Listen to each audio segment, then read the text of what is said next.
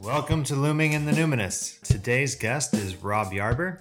He's a friend of mine from back in the day working at Flattail. When I first met him, I saw his picture all over local magazines and newspapers. The guy's been traveling the world the last couple years and just trying to live his best life. So, I hope you enjoy listening to this conversation. Here we go. Ba-da-da.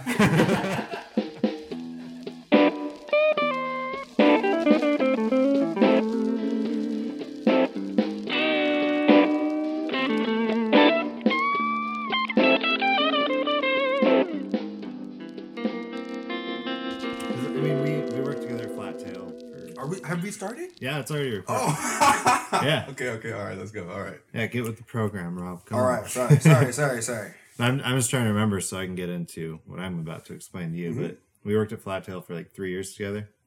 Correct. And then I left in 2018, and I went to Two Towns, and I'm still at Two Towns. Oh, okay. So, yeah. Two Towns is a good company. Seemingly more stable. Mm-hmm.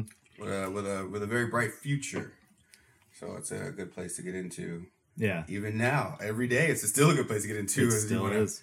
You know what I mean? They're still going up and up. Given the circumstances of the world right now, like Two Towns is, as far as I know, doing I pretty like good. all those guys. Those guys, you know, the owners, they have given me clothes off of their back because I have been like literally have given you clothes off. Yes, like unzipped a hoodie and like, here you go, Rob.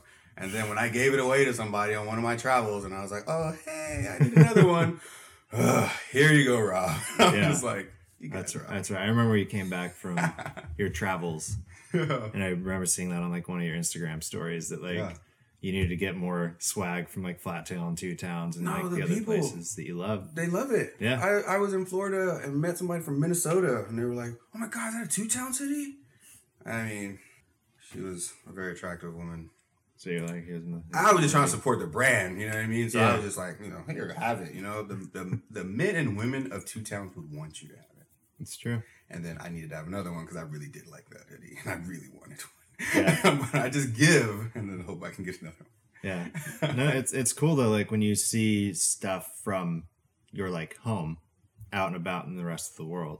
Yeah, I met a girl one time, and she was staying in my hostel in Greece. And she was from Portland, and she knew all about Flattail, and I had a Flattail shirt in my bag, and she was like, you know about Flattail? And I was like, you know about Flattail? Yeah, right. I was like, we're in Greece right now. Yeah. Like, are you kidding? Yeah. That's crazy. Yeah. And you're like, up the top bunk for me, and I'm like, what? Yeah.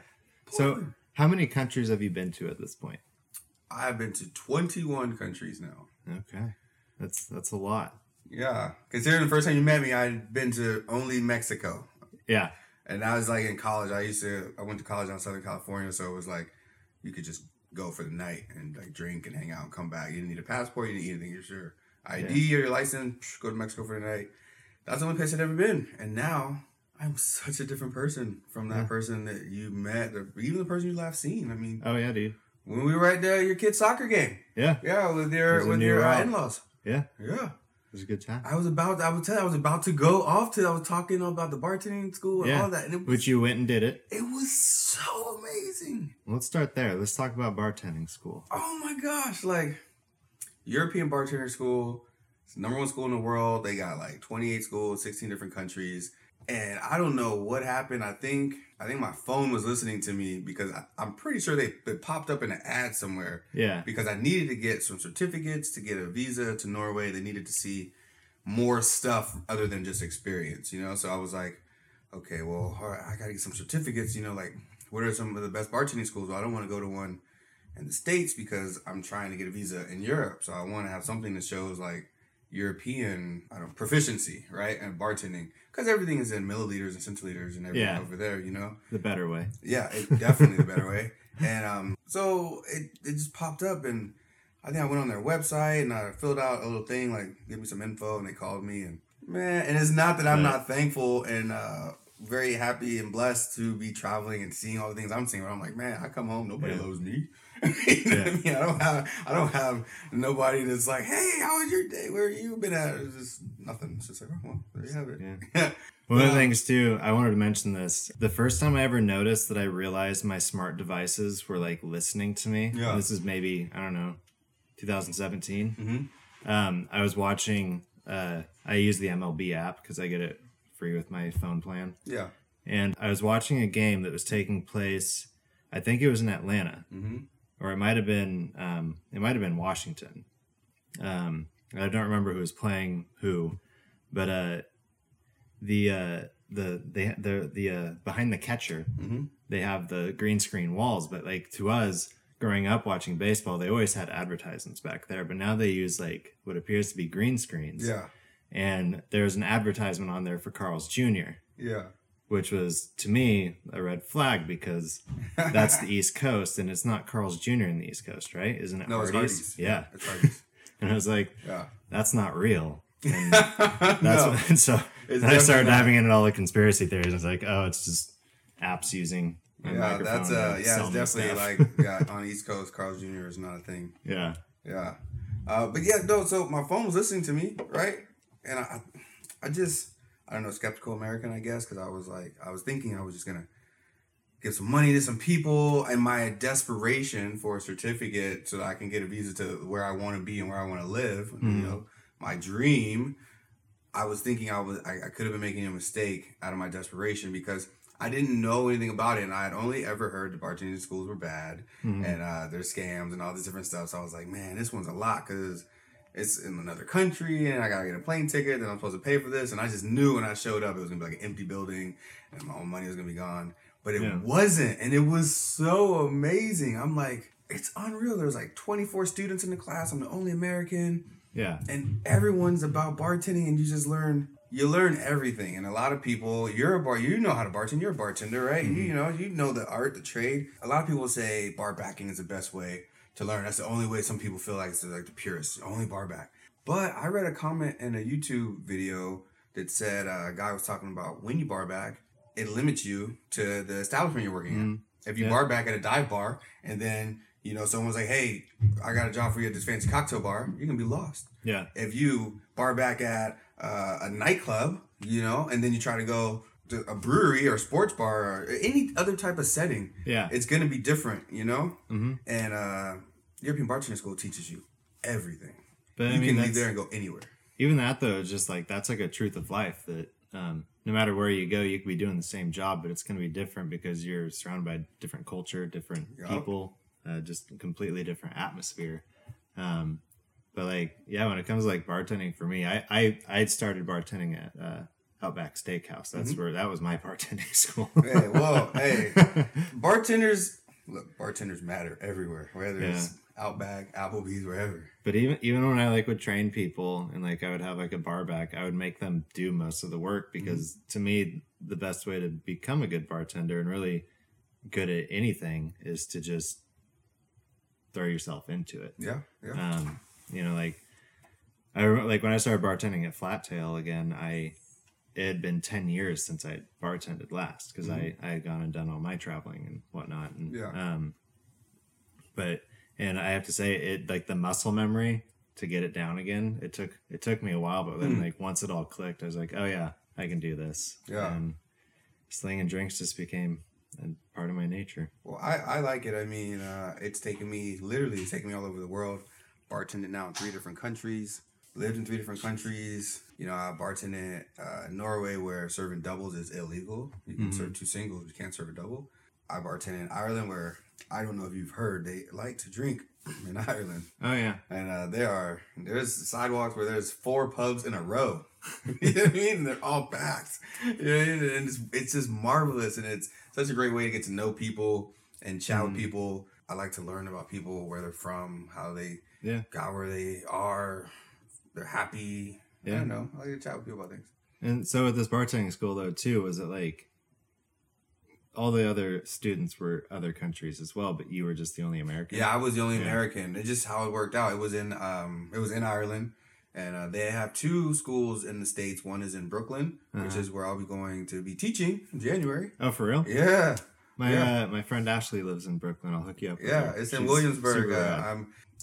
Being a part of that, because it's just life changing. It really is. Like I said, I was the only American, but there was We had students from Japan, a couple students from Ireland, Switzerland, Germany, the Netherlands, France, Brazil, like, you know, and we all, like, they flew there for the course. So these people, they're all going back to their countries when they're done. You spend 4 weeks living together, grocery shopping with each other, learning every single day. I mean, you know, you have theory, you're learning the history of each spirit and liqueur and wines and French wine and American wines and all this. I mean, it's so comprehensive. Yeah. And it's just like, I don't know what other bartender schools are like. Yeah. But they cannot be like this one. It's not possible. It's a little top notch. You could go from not knowing what even a Boston shaker is and passing that course at the end, you could go into a bar and bartend by yourself. No problem. Yeah. Like, that's awesome. Like, so I'm like, I want to be part of that. So yeah, I'll be an instructor for you guys. I'll go travel around the world.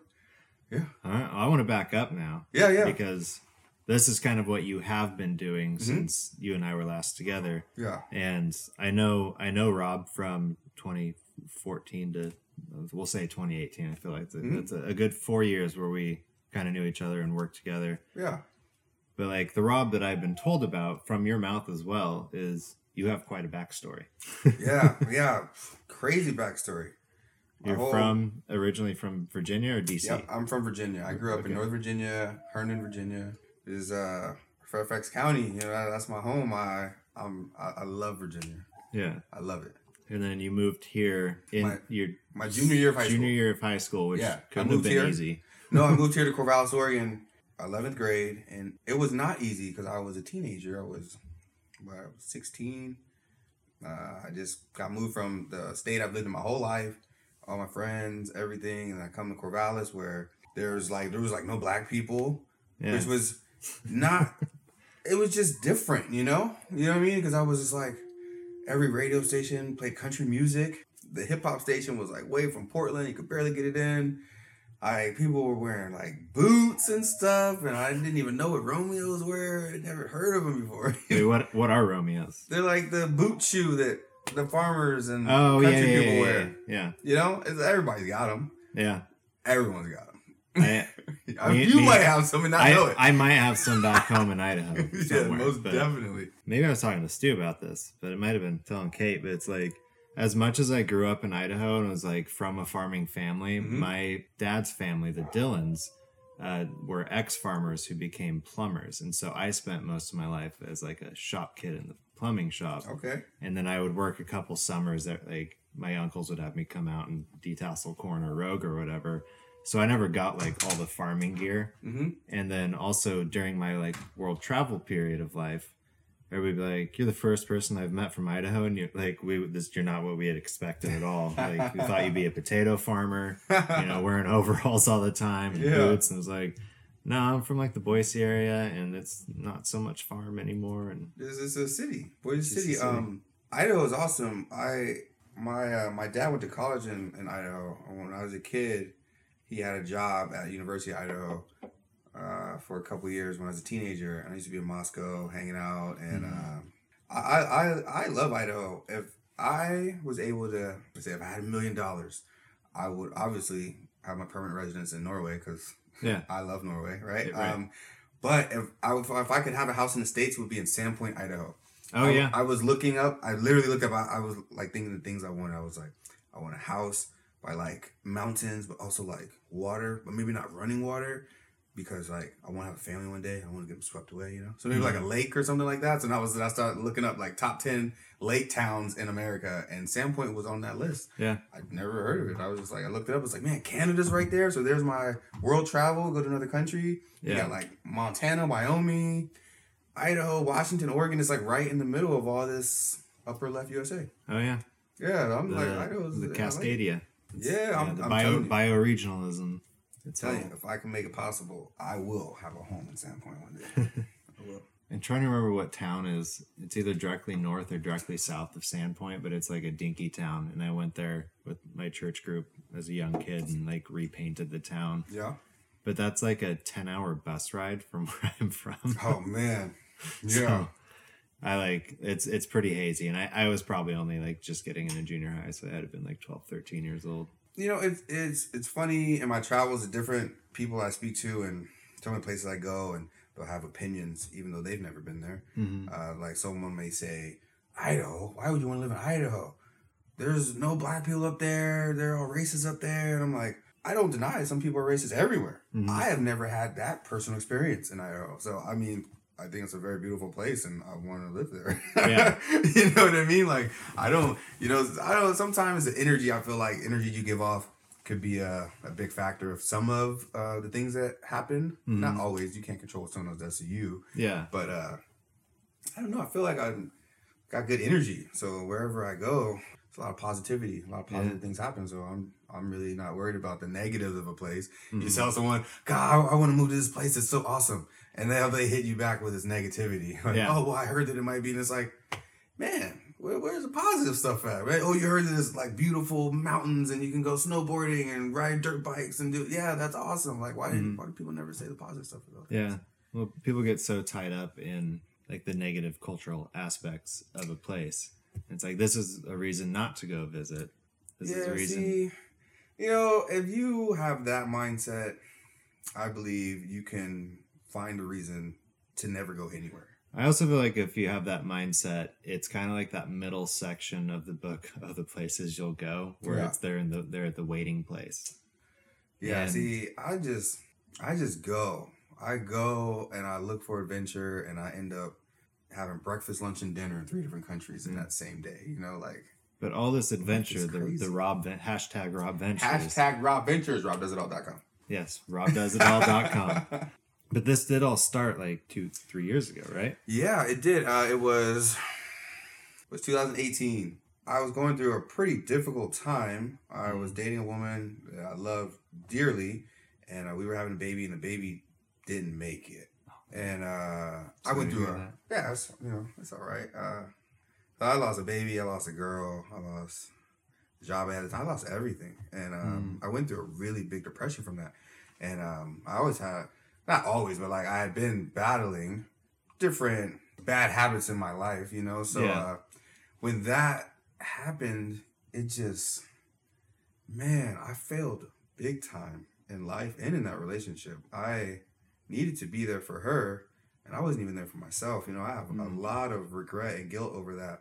She don't talk to me to this day, and it's crazy, but it's just like I needed to get away. And my buddy, a friend of mine, my childhood friend, one of my day ones, was getting married. He's getting married to the Dominican Republic, and he wanted me to be a groomsman. It was gonna be like him, his family. I grew up with them, in Virginia. Known them since I was like 6 years old, and I was thinking, like, these are my boys, and they can see and say anything, and, I'm going to respect their opinion. And so basically, I say that to say this. I was not going to allow myself to show up in front of them at less than I needed to be. Whatever depression, funk, whatever things I was battling, I was going to have to win those battles in order to show up. Because the last thing you want is your friends, they're joning. We call it joning, when you're making fun of people. The last thing you want is, oh man, you look smoked out, or you look, man, what you want, man? What's up, And I just didn't want that, and it like fueled a fire in me, and I was like, I gotta be my best. I gotta be a better self to go there, to be a part of this. This is my guy's day, and it made me. Like, everybody wants to travel, but that made me be like, I will not miss his wedding. I won't. There will be no excuses for anything that's going on with me about why I can't be there. Right. He gave me a year in advance. You know what I mean? Like, and here it's coming up in like a few months. He's checking in like, hey man, you get your ticket, all this different stuff. He's got it all, set up. And I got it all together, and I went. And that was the first time I left North America. I was in the Caribbean.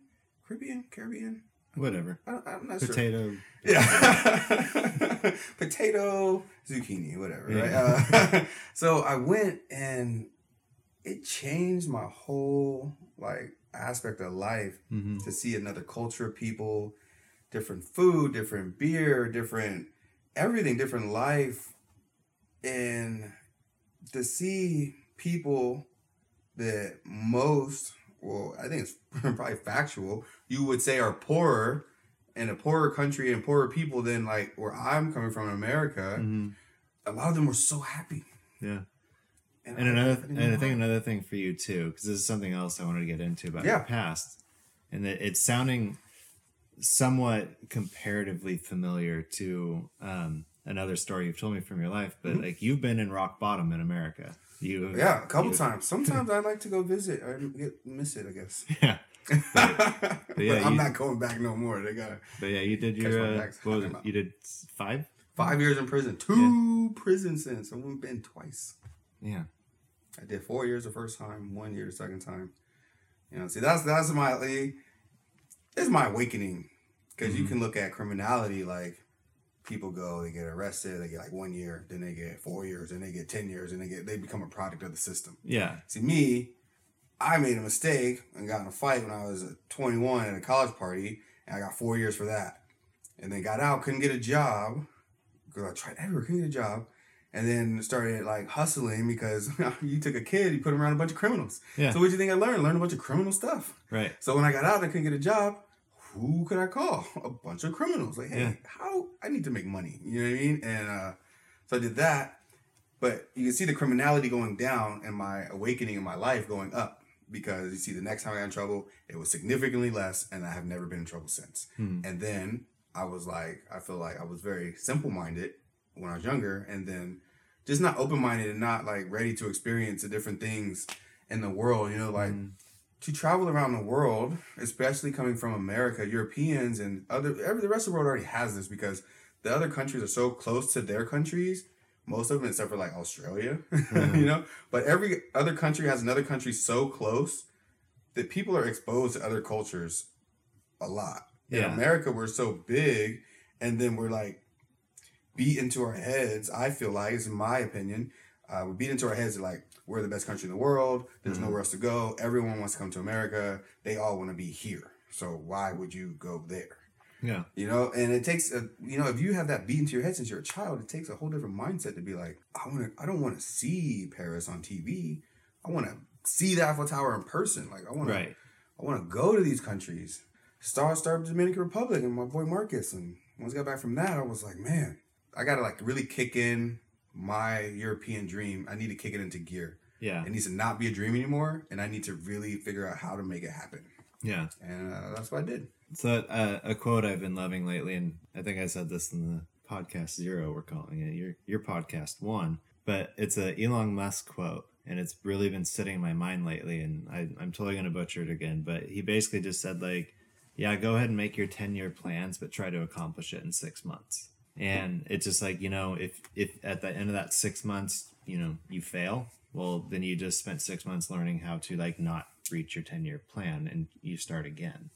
And from the time I've known you and like the stories you've told me, it just seems like you always have like this big dream. You kind of make it sound like it's going to take a while, but then it just seems like all of a sudden you just started doing Rob Ventures. Like you started doing Rob Ventures just adventuring through Oregon, really. Yeah, it's funny. When I worked at Flattail, I had Mondays and Tuesdays off because those were the slowest days. Yeah, I worked there a long time, so I worked the double on Tuesday. It was like the only money making shift. Oh, okay. Well, yeah, I wanted 2 days off in a row back to back. I know Monday's definitely the slowest day, so I was like, I couldn't get Sunday off because it'd be like sports and different things like that. So it was like, look, give you Monday, Tuesday. I was like, I don't care. I just want 2 days off in a row. Yeah, and so Rob Ventures actually started off as Adventure Tuesdays. Yeah, that's right. Because just friends of people that worked at Flattail. It was all like all of the employees and or their friends, like Ashley, Crosby. I would get people like, they'll be like, Tuesday, let's do something. Let's go on an adventure today. It was Ava and her friends and Kaylee, Vanessa. There was Nicole, Kristen, like. Andy, Ezekiel, like we was all just, it'd be like Adventure Tuesdays, Annalise, Alex, like it was just so cool. And then as it went out of other Tuesdays, then I was just like, well, it can't just be like Adventure Wednesday, Adventure Thursday, So I don't know, it was just like Adventures with Rob. Yeah. Is what I was thinking. And then it turned into, well, an Adventure with Rob is a Rob Venture. Yeah. And it just like, I don't know, it kind of organically grew. I didn't sit at a table and be like, man, I want to coin something. Yeah. It just like, going to see waterfalls, and like I wanted to see waterfalls, and I was thinking, for all the time I've been in Oregon, lost emotionally, spiritually, mentally, just everything. Breaking the law, selling drugs, doing drugs, all these different things. I had never seen the beauty of Oregon. I'd never seen not one waterfall. I'd never been to the gorge. I'd never been to the coast. I'd never seen anything. So I was like, yeah, I want to get out and see some stuff. And so what has all these Rob ventures done for you? Because you mentioned spiritually. I want to, like, that is a side of Rob that I've always enjoyed talking about, is just your spiritual journey. I mean, you read the Bible how many times in prison? Man, a bunch. And I've been a part of Bible studies. I have an ESV study Bible that I like lean on because I don't understand everything in the Bible, and I like to be able to. It's a study Bible. I like them to tell me what this means or what that means. You know, I didn't grow up in the church, so I found Jesus later, and I had different moments where I believe you live life a lot differently when you think nothing matters. Or when you are ignorant to the fact that things do matter. You know, right. So you're not just like floating around. And for a long time, I was just floating around. I just saw some different occurrences happen in my life are making me feel like I needed to change. I needed to be around different people. I needed to, that like something or somebody like really loved me or cared about me. And, didn't appreciate the path I was going on because I felt like there was a lot more that I could be doing and accomplishing in the world. I mean, and apparently, you know, it was true because I have been touched by a lot of people in the world, a lot of different countries. I've met and learned and been taught so many things from other people, and I'm sure that I have also taught them things that they would have never known. Either maybe a stereotype about Americans, maybe Black Americans, maybe North Americans, you know, whatever it is, you know, I want to, you know, just be like, there's actually there's a terminology for that, and it's called crossing and dwelling. Yeah. And it's just the idea of like, you know, you can make it a very simple idea, like just take Oregon, you know, you trekked across Oregon, saw everything, but then you went across the border. So you were crossing and dwelling in Oregon. You've crossed the border. Now you're dwelling somewhere else and crossing around in its within its boundaries. But you're gonna cross those again. And it's like every little, you know, nook and cranny that you go to, you are influencing and being influenced by every single actant that is around you. And and like these are just things we don't notice. Like, I mean, I don't want to get super into like studies because I can't ever recall where they come from. But it's all right. Just get into it. I want to learn. There's this one study that just talks about like, you know, there's like images that are planted in your mind from like a movie you watched one time when you were a kid. Yeah. Actually, this is really good because my wife just made biscuits. I actually remember from a time when I was like 7, I watched this movie on cable TV, and this is, you know, long ago before I think before DirecTV and Dish and all that were even a thing. Yeah. There was just some like TV movie about this old man whose wife died. After his wife died, a dog showed up, and him and the dog became friends, and he started to actually like believe that the dog was his wife's spirit. He one night wanted to make biscuits, and he had never done it before because his wife did. And then there's a whole scene where it's just him and the dog in the kitchen, and he's just making dough, and then he just starts doing it, and like however long in movie time that was for him for the scene, it was like 3 minutes, but he was like, he'd made like 100 biscuits. Oh my gosh. And he was just like, oh, I just wanted to make 2 or 3, you know. But like that's something that's like stuck with me in my mind, where it's like I think I learned like, you know, pay attention to what you're doing and don't overdo it. Yeah. So yeah, for you though, it has been, you've been to these, what'd you say, 22, 21? 21, and it's so wild looking at it because there's no way that you went to those places and didn't learn and grow. Man, you know, I got some handmade beads in Prague from a street vendor, which were like awesome. I went to the Wailing Wall in Jerusalem and Israel. Yeah. Floated around in the Dead Sea. Backflipped into the Mediterranean Sea in Greece. Been to the Berlin Wall, Germany. I danced around in a pride parade in Copenhagen in Denmark. That was cool. I got dumped in like... I was riding a bus. I was going from Poland back to Norway, and I missed my flight. And for the same price as a plane ticket, I could take a bus, and I could go from Poland to Brno, Czech Republic, to Prague, to Berlin, to Hamburg, to Copenhagen, to Gothenburg, Sweden, to Norway. And I was like, man, I don't have nothing to do. Let's do it. Yeah. I was like, yeah, let's just extend this for like a whole nother week and a half and just go. And when I got to Copenhagen, I had like, it was a few hours for a layover before I had to catch my next bus. So I was getting some food and stuff like that. And there was rainbow stuff everywhere. And I was like, man, am I missing something? I'm just like, this is crazy. Like the stores, everybody was wearing stuff. Like, wow, they have a lot of support in this. I've never been to Copenhagen. This is cool. There's a lot of love here. Then I heard like music, like doom, doom, doom. So I started, going towards the music. And it was like Copenhagen Pride Week. And I was like, oh, that makes way more sense. And I was like, that's cool. Look at me. I'm just like dancing in the Pride Parade in Denmark. That's crazy. And didn't on this first trip to Europe, wasn't that a one-way ticket you bought initially? Yeah. I went to Alaska and became a Bering Sea fisherman because, that's right. So I was like doing that. Have you ever seen Deadliest Catch? I was doing that. It was a very dangerous job. You were catching the deadly. Yeah, I took my pay from that, and I bought a one-way ticket to Europe. I'd never even been to Europe. I'd only ever been to the Dominican Republic, Mexico, America, and Canada. It seems very mad now, but to me, it made so much sense. I was like, I want to go. I want to have a better life. I want to see the world. I've seen 43 states in my own country, and the ones I missed, yeah. So, I was just like, I want to go. And I just went. I stopped in Amsterdam first. It was a 12-hour flight. I hung out in Amsterdam for like 5 days. That was really cool. And from there, I just went to Norway. I didn't know any Norwegians. I didn't speak Norwegian, couldn't read Norwegian, never been to Norway, didn't have any jobs, didn't have anything. I just knew I had 90 days before I had to leave on my visa. And if I could make it happen, I don't know. I was like, I just got to meet people, got to find a job. So, and in that time, you kind of started an acting career.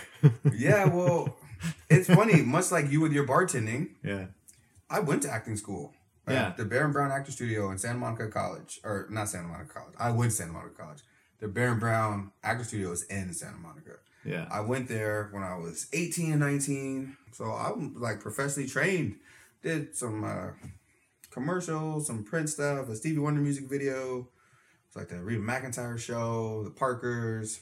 I'd done a few things when I was 18, 19, and 20. Would like to say I'm a pretty good actor.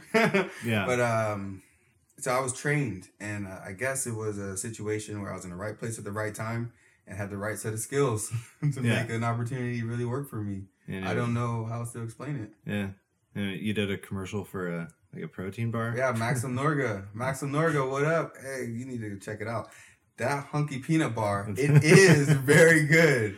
I'm just saying, it's so tasty, it's motivating. I'm just saying, it is really motivating. I believe you. You know what? All right, this is my promise to you, Mark. I'm supposed to be going to Norway here in a few weeks. Okay. The border opens up on the 20th, which it may, or they could extend it. I don't know. If it opens up on the 20th, I will be flying back to Norway on business and to make some dreams come true. Yeah. Here soon. I will have to come back because then I have to apply for my visa and I have to apply from it not in Norway. I'm going to get a bunch of those hunky peanut bars from Maxim Norga, and I will bring you and your family some. And you got to check them out. Well, I've honestly wanted one since I saw the They're commercials. so good. Oh my God, I'm telling you. I'm gonna make it happen. Don't worry, I got your back. And everyone else, I'm gonna hook you guys up. You never had them, but yeah, they're very good. So now today you are back here in Oregon, and you are. I'm here. I'm about to have my 5th knee surgery. Actually, I just had another MRI, and there's tear in that. So it's my 3rd. You and your legs just have problems. Oh my goodness! It'll be my 3rd knee surgery. My left knee. It'll be my 3rd or my 2nd surgery. I've had 2 on my right knee. So yeah, I'm kind of laid up and out of action for a little bit. So, but it's all right because, like, how I feel like a lot of things have been working for me. Again, my experience, is I feel like I've been on a path, right? Yeah. And to me, it seems like obvious because things will happen, like opportunities will present themselves, and it's like the next step you're supposed to take will like present itself. Like I've just been kind of doing that, and it's just crazy. And I sit here and I'm like, all right, I'm about to have this knee surgery, which will put me out. But I have my website, my blog that I'm writing that's been read in 26 countries. I checked today. 26 countries my blog has been read in. That's which crazy. is insane.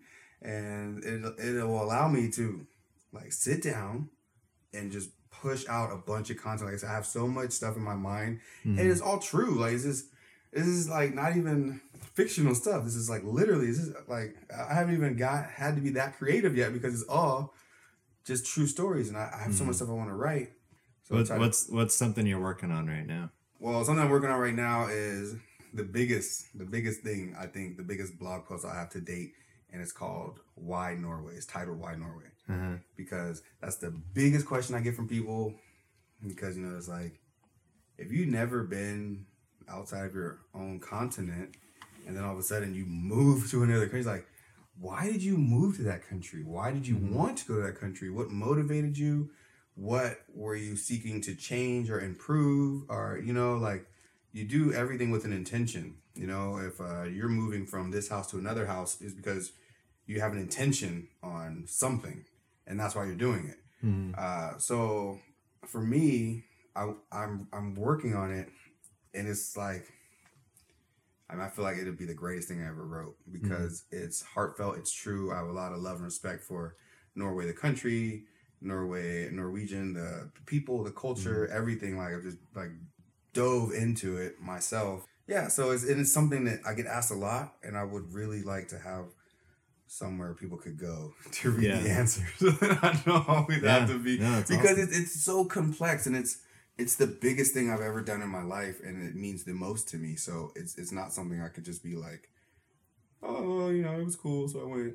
Yeah. Like, I think it's also important to point out too that you started doing this in your 30s. Yeah. You know, I just kind of... There's people might listen to this that are like... I am 31 for the record. I'm just saying, you know. Listen, you know, I did 5 years in prison. Man. We just cut those right out, right? This is my life and my story. And Trey Uno. Yeah. 31, 31 right here. But yeah, even so. Yeah. Even so, you could just do it like... You know, I look at the death of a child and all these things, and while they did hurt me, and I believe they set me back at the time, they were the catalyst for a lot of greater things that happened that I could have never known about. I mean, to me at that time in my life, I was so happy. I had an awesome job, awesome woman, baby on the way. Like, everything was like, I could have lived that life for the rest of my life and been completely happy. And I guess it's like God had different plans for me. I guess my reach was going to be a little bit further than Salem, Oregon, and I just went with it, you know. And so that's what's happening. I'm just going with it.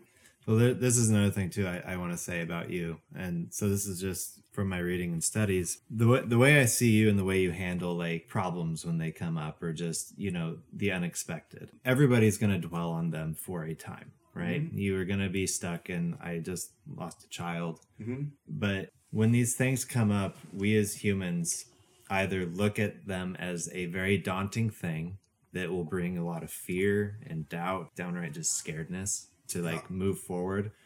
But on the flip side, if we can kick ourselves into this, we become fascinated by anything.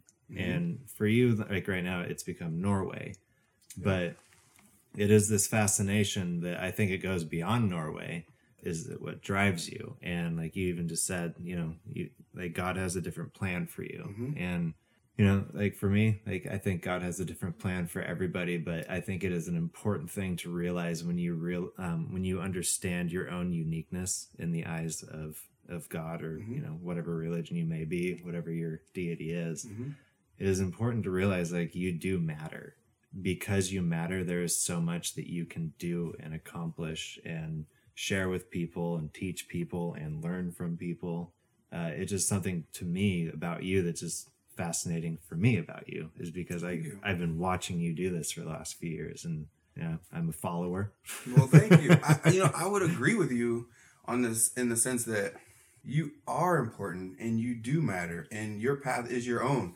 So it's like your path is your own, my path is my own. You could have made the same exact decisions, been the same exact places, doing the same exact things as I was doing, and not had the same outcome as me. You know, like I was sitting in a bar in Dutch Harbor, Alaska, dreaming of a job on a boat because they make the most money. Mm-hmm. And I've never seen Deadliest Catch, so I didn't know how dangerous it was or anything. I still, actually, to this day, have not seen Deadliest Catch, and I have been a Bering Sea fisherman, which is like, I don't know if that makes me cool or uncool, but you know, I'm sitting there in this bar, and it's called the Norwegian Rat Saloon. Oh, this is what I'm talking about, you know, like, come on, like, I'm in this little tiny Aleutian island in Alaska, and I happen to be at a bar that's a Norwegian bar, while I'm trying to make money to move to Norway. This is like, come on, you know what I mean? Like, so I'm sitting at this bar, and I'm like, I gotta figure out how I can get a job on a boat, how I can make more money. I came up here to make money, and I gotta figure it out.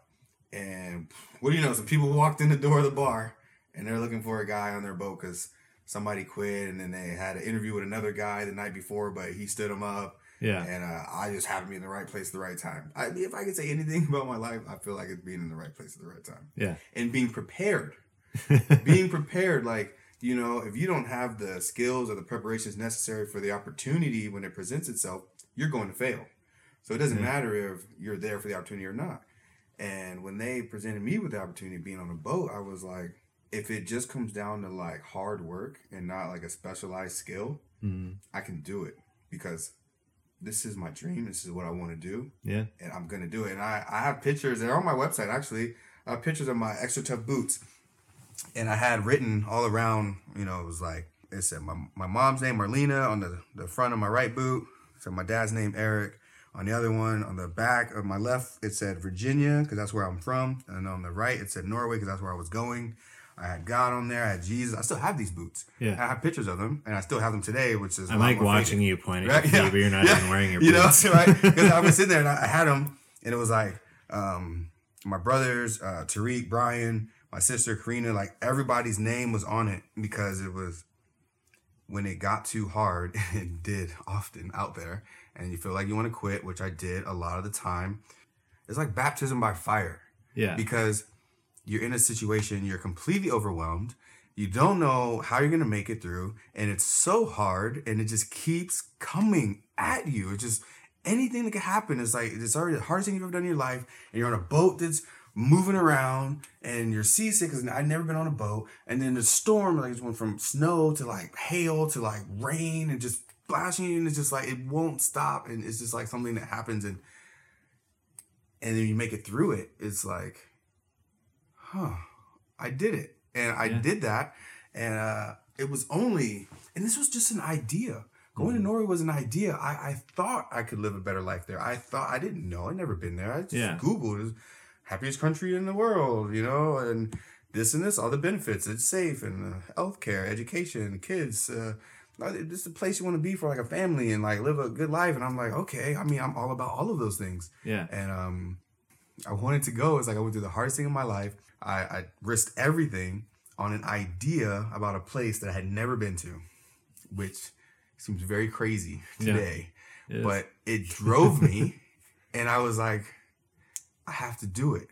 And that's how, like, sometimes people could say to anyone, whether it be, you know, your neighbor who has an amazing garden, or your friend that became a celebrity or something like that, and you can just look at what they have, but you don't know what they went through. You don't know that neighbor was out there all the time doing I started the garden with my mom this year. That is hard work, man. Oh my goodness, you gotta always get the weeds and all this stuff. So when you see something like that, a lot of work went into that.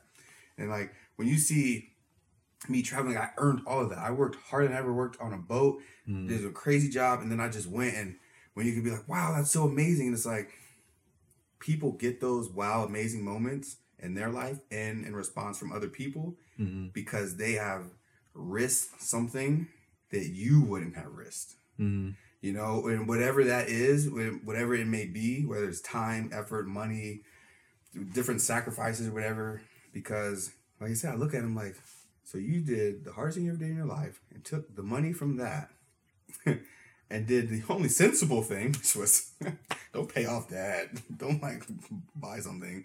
Go to another country you've never been and don't know anyone and hope you can make it until the money runs out. Whew. It changed my whole life. And that's one of the things, like everyone has those moments in life where if you had gone that way instead of this way, it would have changed your life in a crazy way. Maybe for the better, maybe for the worse. We don't know, but it would have changed. Yeah. You know what I mean? If you never leave Idaho, if whatever, you know, if you don't get a job at Plateau, if you don't, whatever it is in your life, if you made a different decision, you would have a different life. I almost can't even imagine it now because I was just like, the what ifs, man, of life are. Oh, if I ever write a book, yeah, my chapter 1 introductory will be called "I Should Have Been a Plumber." Man, because, what would have happened? You'd have been a plumber. Yeah, but I mean, like this would go back to say, because like my dad died when I was 5, and he owned the plumbing shop, and like I've had since high school, I've had it happen twice that the same plumbing shop still wanted me to like come back, learn how to get my journeyman's and become a plumber. That I don't like that choice. I can't say if that would have been a choice of mine had my dad stayed alive. Yeah. And I don't and then with saying that means I may never have actually left Idaho. And which to me, like leaving Idaho, though I do love my home state, leaving Idaho was the best thing, the best choice I think I ever made, because it's part of the reason I'm where I'm at today. Here in Oregon next door. A big part of it, you know, and we're not dissing plumbers. Hey, Dusty Rhodes will tell you being the son of a plumber is not a bad thing. You know, he's the American dream. Cody Rhodes, what's up? The American nightmare, you know, like, you know, it will change that. Like, I have my friends I grew up with, and a couple of them come to visit me here in Oregon on the 27th in a couple weeks. And I left, when I was 16, I left Virginia, and they stayed in Virginia. We are tight homeboys. Like, we are best friends. But my life experience and their life experience, or my life outlook and their life outlook, are completely different. Oh yeah. You know what I mean? So it's just like, I have been through, you know, I lived in areas where I was the only black person. Yeah. Then I lived in areas where I was only American. You know what I mean? Yeah. I know I've had just a vast, like, it feels like my mind is like expanded so much, and it has changed my worldview, and I want to give that to my friends too. So they're coming out to Oregon for the very first time. So I want to take them to see Blue Pool or Waterfall. I want them to see this stuff, because it's like, this is it, man. Well, that's the thing too, though, for me, is what you're talking about between like you and your friends and different outlooks and stuff. Like, that's my favorite ology to study. It's phenomenology. It's the study of perspectives. Okay. And the thing about phenomenology, like at its base, is you have to understand everybody has their own phenomenological point of view. Okay. Because, as I mentioned before, everything you walk into, the crossings and dwellings of your life, you have actants just playing on you, and you playing on them as well. And they change you, and in ways that you may not understand. Like, they might be in small ways, it might be in big ways. But, you know, two people could be at the same explosion on two different sides of the building and have two different stories to tell. Yeah. You know? So it's just like, I think it's so important too, because I think this is what you're doing. I think this is what you promote, really, is that, like, you are Rob, who has his point of view in life, his outlook on life, and you're just taking it and grabbing it and going with it. And you're letting people say what they want to say about your choices, but at the same time, it's kind of like, you know, that's just your opinion, man. And it's like, it all came from the ashes, like a phoenix. It came from the ashes of a life I thought was everything I wanted. It was destroyed and then cemented in destruction by my self-destructive actions, just to sell it, right? So all that came from that. Like, I had a blog post. It was like pain, loss, hurt, sadness. I think that's the title of it. People, sometimes they don't understand. Like, I lost everything, like multiple times. And everything you see now is a result of that, of playing the cards I had in my hand the best way I could. Sometimes I didn't get, you know, I'm a felon. So that's a strike against me. There's a lot of different things that have set me back. And I have to overcome those to do the things I'm doing now. A lot of things in my life that are normal to me are abnormal to other people. And a lot of things that are abnormal to them are normal to me. Yeah. Like graduating high school from the town that you went to kindergarten in, it's like foreign to me. You know what I mean? Yeah. Or going to the school that your parents went to, way foreign to me. But I got friends in Virginia whose kids go to the school that we went to. And I'm just like, whoa.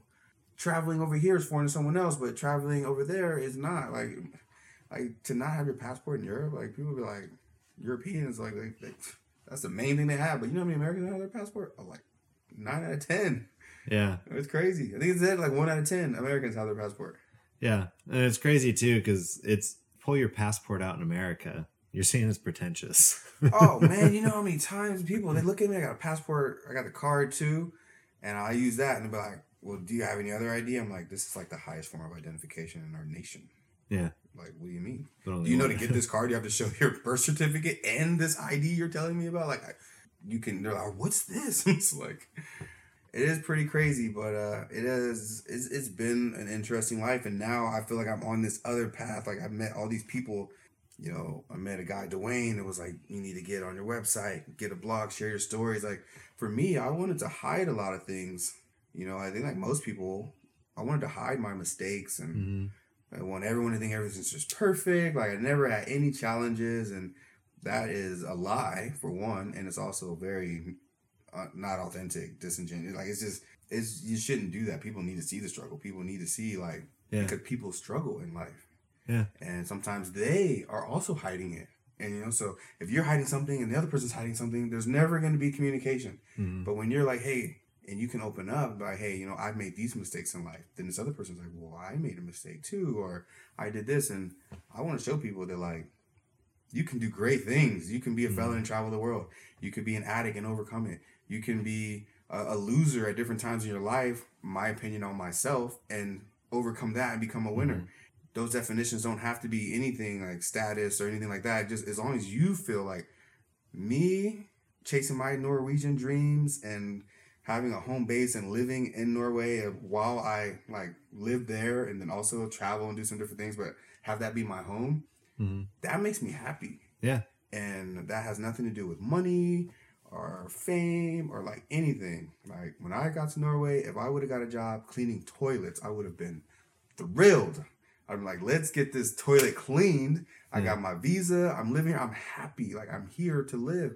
And so the movies and commercials and all this other stuff was just like, I mean, sure. Why not? I'll do that. I mean, I guess it's better than cleaning a toilet, but understand, I would have been happy cleaning the toilet. Yeah. But this is definitely better. That's how Kate and I feel about Disneyland. Well, we take a janitor position there. Right? You know what I mean? I'm just like, and then things happen more. Like, so I feel like God was like, but I got bigger plans for you. Like, you may be happy just being, you know, cleaning toilets, but maybe there's some Norwegians need to understand more about Americans. Maybe there's people you need to meet. Maybe there's people that need to meet you. Yeah. Maybe there's places you need to be. Like, well, that's the other thing too. You kind of just mentioned like there might be somebody to meet you there, and you know, you're saying God has plans for you, and you do feel a pull from God, I'm guessing, and a lot of what you do. A lot of it. The thing is, like, this is something I've like learned from like just my experience of, I don't like calling myself religious, but I have been religious. I've also been irreligious and non-religious. But I've always been a believer. Yeah. When it comes to like when you feel God calling you or pulling you in a direction and you don't do that, then you're kind of like going against that command, or it wasn't a command necessarily, but it's what God told Abraham, that he's going to bless him to be a blessing. And if you don't listen to God and don't go forth with what he's pulling you towards, you're not really going to be able to be a blessing, and therefore you're not really going to be blessed. And you're really, and then again, you going back to what you're saying, it's just about like, you don't want to hide your struggles and mistakes. You want people to see them because it's important. Like in this day and age, it is so important that we share our struggles because there's so much going on with like mental health issues. There's so much going on with Black Lives Matter, with COVID-19. We live in a shit show of a world right now. Yeah, definitely. And I really do think sharing these stories is like why I wanted you to be the first guest and be on here, is because you do share this. Like, you put it out there for everybody to read. Like, it's there. It is. You even tell it in your stories on Instagram. I tell it my stories on Instagram. It's out there. robdoesitall.com. And my blog that I got, I release like 2-3 things every week. A lot of stuff to come out. And it's just like, with all the humility you can have, if you're being blessed to be a blessing, then you have to go. Like, when you feel that pull somewhere, like you can never tell 10-year-old me in Herndon, Virginia, that I'd ever one day be in Israel. Like, yeah. Israel? What would I be in Israel for? But I was in Norway. A friend of mine from Portland was flying to visit their family in Jerusalem and was like, hey, you want to pop down?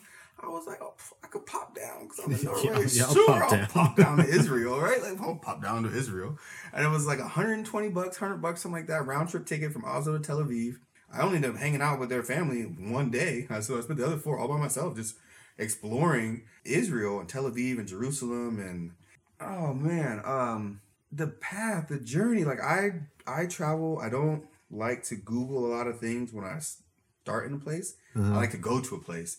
And then usually I get like a ride to city center, taxi from the airport or bus station where I'm at, and I'll just experience it first. You know, I'll just, I don't know, like where life takes me. I just feel like, you know, the wind says go this way, like very, I don't know, that way. At the end, or at the end of the day or something like that, I'll look up to see if I missed anything because I like to just go. When I went to Israel and Jerusalem, I was walking around Old Town Jerusalem. Got the Temple Mount over there, the Golden Roof, and the Wailing Wall, the Western Wall. I didn't really know anything about it. There's a lot of people over there. What are they doing?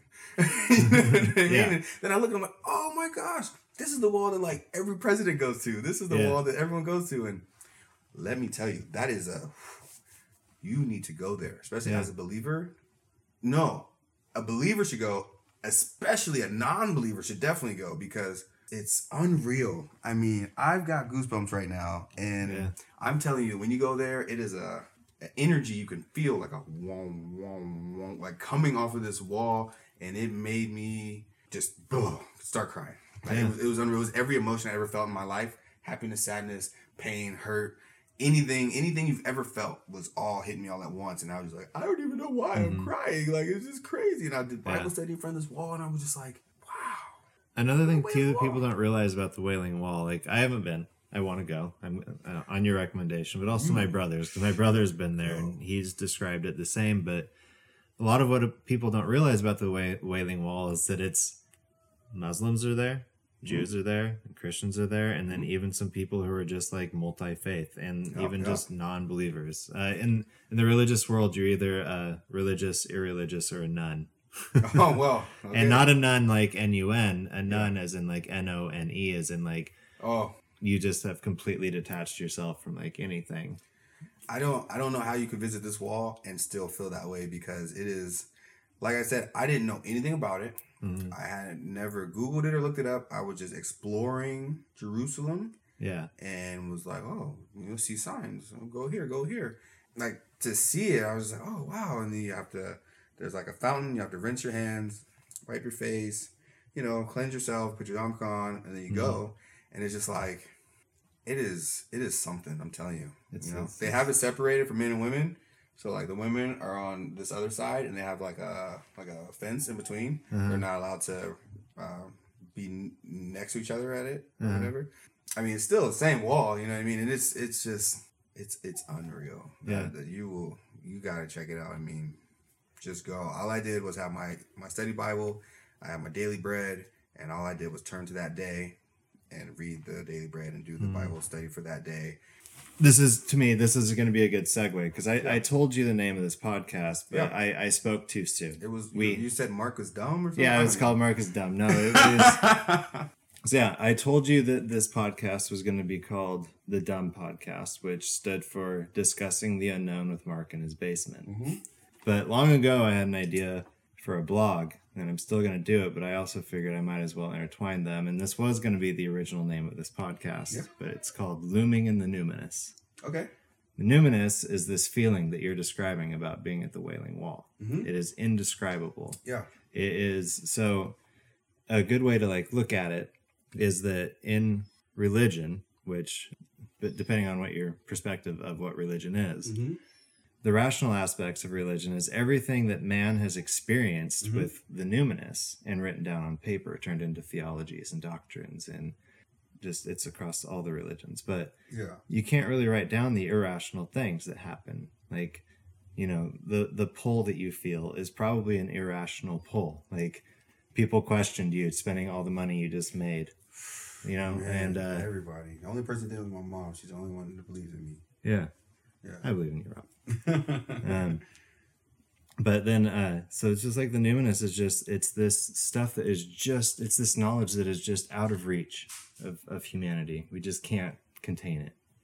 And doesn't matter what you ascribe to religious wise, you can call yourself a nun. As far as I'm concerned too, you still have those experiences because you feel them in the first time you hear your favorite song or the movie you watch.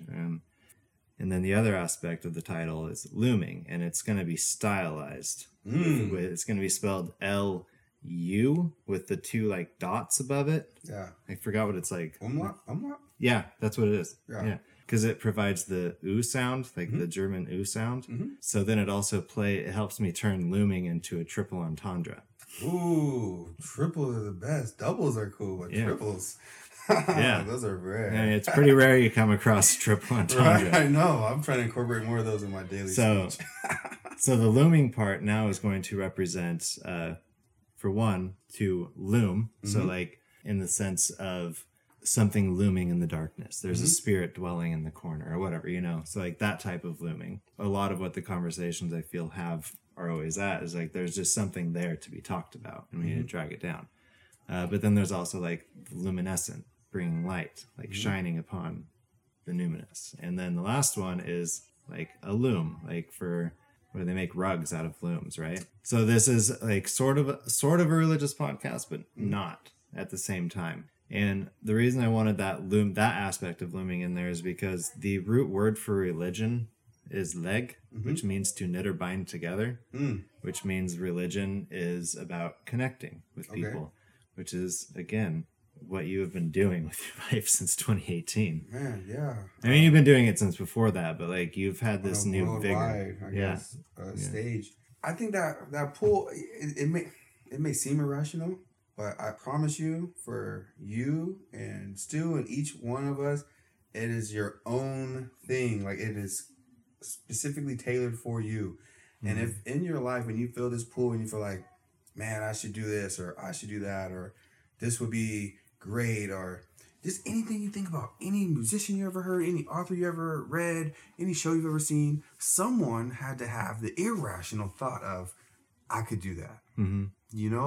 Like a lot of people type out words. What made the author of a book think that his words were good enough or people wanted to read them? Or what made a kid from a poor environment, it could be the inner city, it could be the trailer park, it could be anywhere, think that they could be a sportscaster or a TV analyst or what makes people think that? They just go with it. So when I was feeling pulled like to travel and to go, because I wanted to live abroad, I wanted to see the world. And I remember sitting in my cousin Joshua and his house, and we went Google Maps and took the little man and dropped him on like a street in Oslo in Norway and just like walked down the street. So to be there was all these things had to happen. Like I believe it was my plan, or it was planned for me, because if one of these things would have happened, it would have been amazing. But 10 things happened in a row that were like, you just had to go. Like get to Alaska, then all of a sudden it's the Norwegian accident. Then the guy needs a job and needs people on his boat. And, whoa, I happened to be there at that time. I was only there because I was trying to download a video on YouTube and there was bad storms and the Wi-Fi was out. If I had been able to go to that bar, use the Wi-Fi, download these videos, and then go back, I would have been gone. So like everything was happening just for me, it seemed like. Yeah. So now I almost feel like I owe it to the universe, to myself, to life, to if life is telling me like this is the path, I feel like I should go. And it is at times lonely because, I'm single, I don't have a wife, I don't have kids, I don't have a lot of things going on a lot of people do, especially people that, have reached 30 or like their like benchmarks are like, well, I need to have this home, I gotta have a wife, a husband, kids. And it's like, I have none of those things. But I have felt a pull for a path that was different than that. So I'm just, at times I felt so lost, but I'm like, I had to be here for a reason. Like, I'm in Lithuania. I'm hanging out in Vilnius at a whiskey bar, or I'm arguing with, I'm not arguing. I am listening to the bartender passionately describe how Budweiser stole the Czech recipe for Budweiser and went to America with it. And I'm like, oh, you have Budweiser on tap? No, it's not American Budweiser. I'm like, well, is there another one? Oh my God, there is another one they stole. I'm like, okay, hey, look, dude. I actually think I learned about that from you. I think, did you post about that? Yeah, I was telling you because that day, they were very passionate about that. I was like, oh, wow. You know, and if you have a small recipe from Czech Republic and you take it to a big country like America, all of a sudden you made it. And I'm not here to say that happened. That's just what I heard. That's what he was told. From a Czech guy in Czech Republic. A Czech bartender. Yeah. You know, so it's like being in Poland and, you know, being in Budapest. I was in Budapest. I was in Hungary. I was at the Chain Bridge. They were filming The Black Widow with Scarlett Johansson there. I was at the castle. Like, I remember you posting about that too. Man, I had a Beaver Bowl shirt on. I'm out there in front of the Budapest, the Hungarian castle with the dudes, and they won't move. And I'm like taking pictures in front of them. I'm like, you know, like these things were just happening because. All right, I'll tell you, it was one of my top travel tips and secrets. Okay. All right, so when I travel to a place, I like to, and this may not work for you having kids, but it may work better for having kids. I like to look for super long layovers in other countries.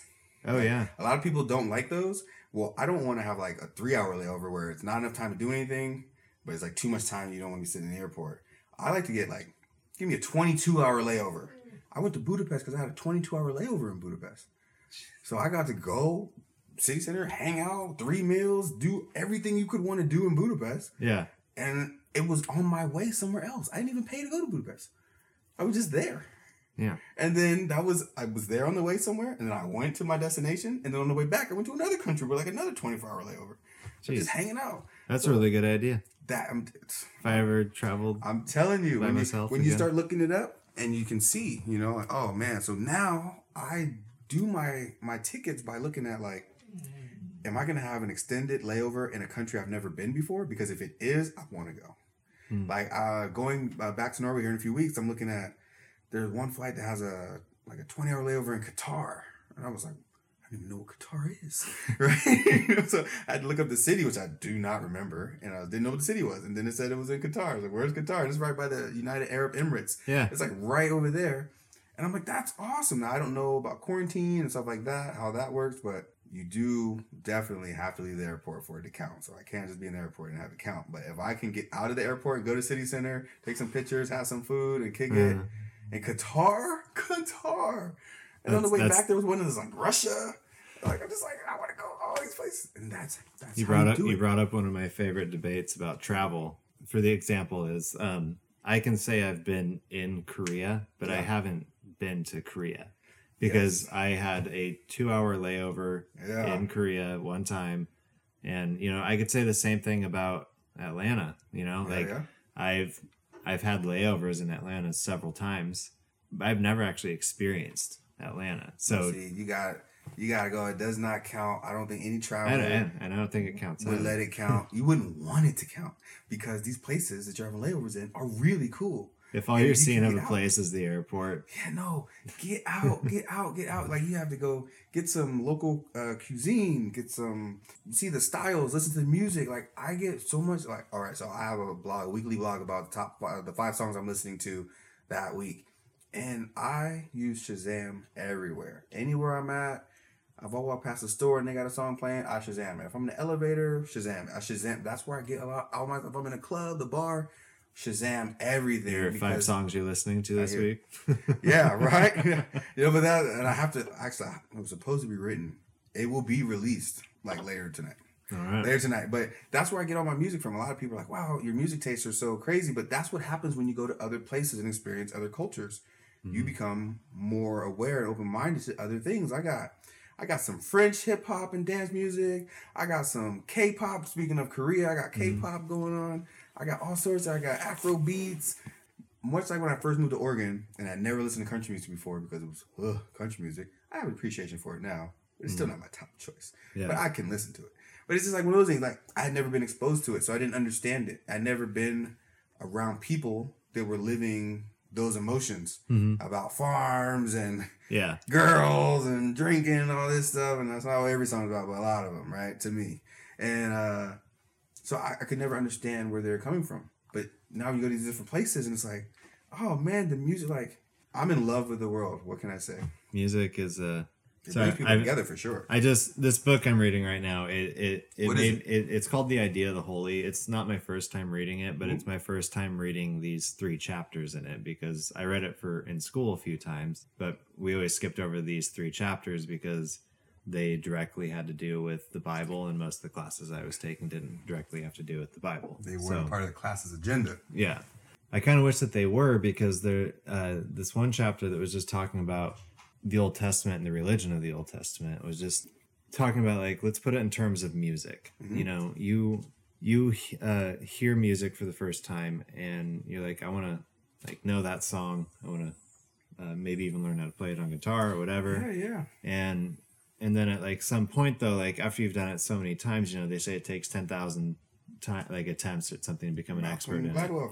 Yeah. And but then you get to that point and it's kind of lost like its numinous aspects, the stuff that draws you to it, because you've gotten so good and proficient in it. Yeah. And so the example he gives in this, though, he's talking about like how music just drives people in certain ways, but not everybody is able to talk about it in an articulate way. And he mentioned how like Confucius, who has nothing to do with the Bible, but it's being talked about in this chapter on the Bible.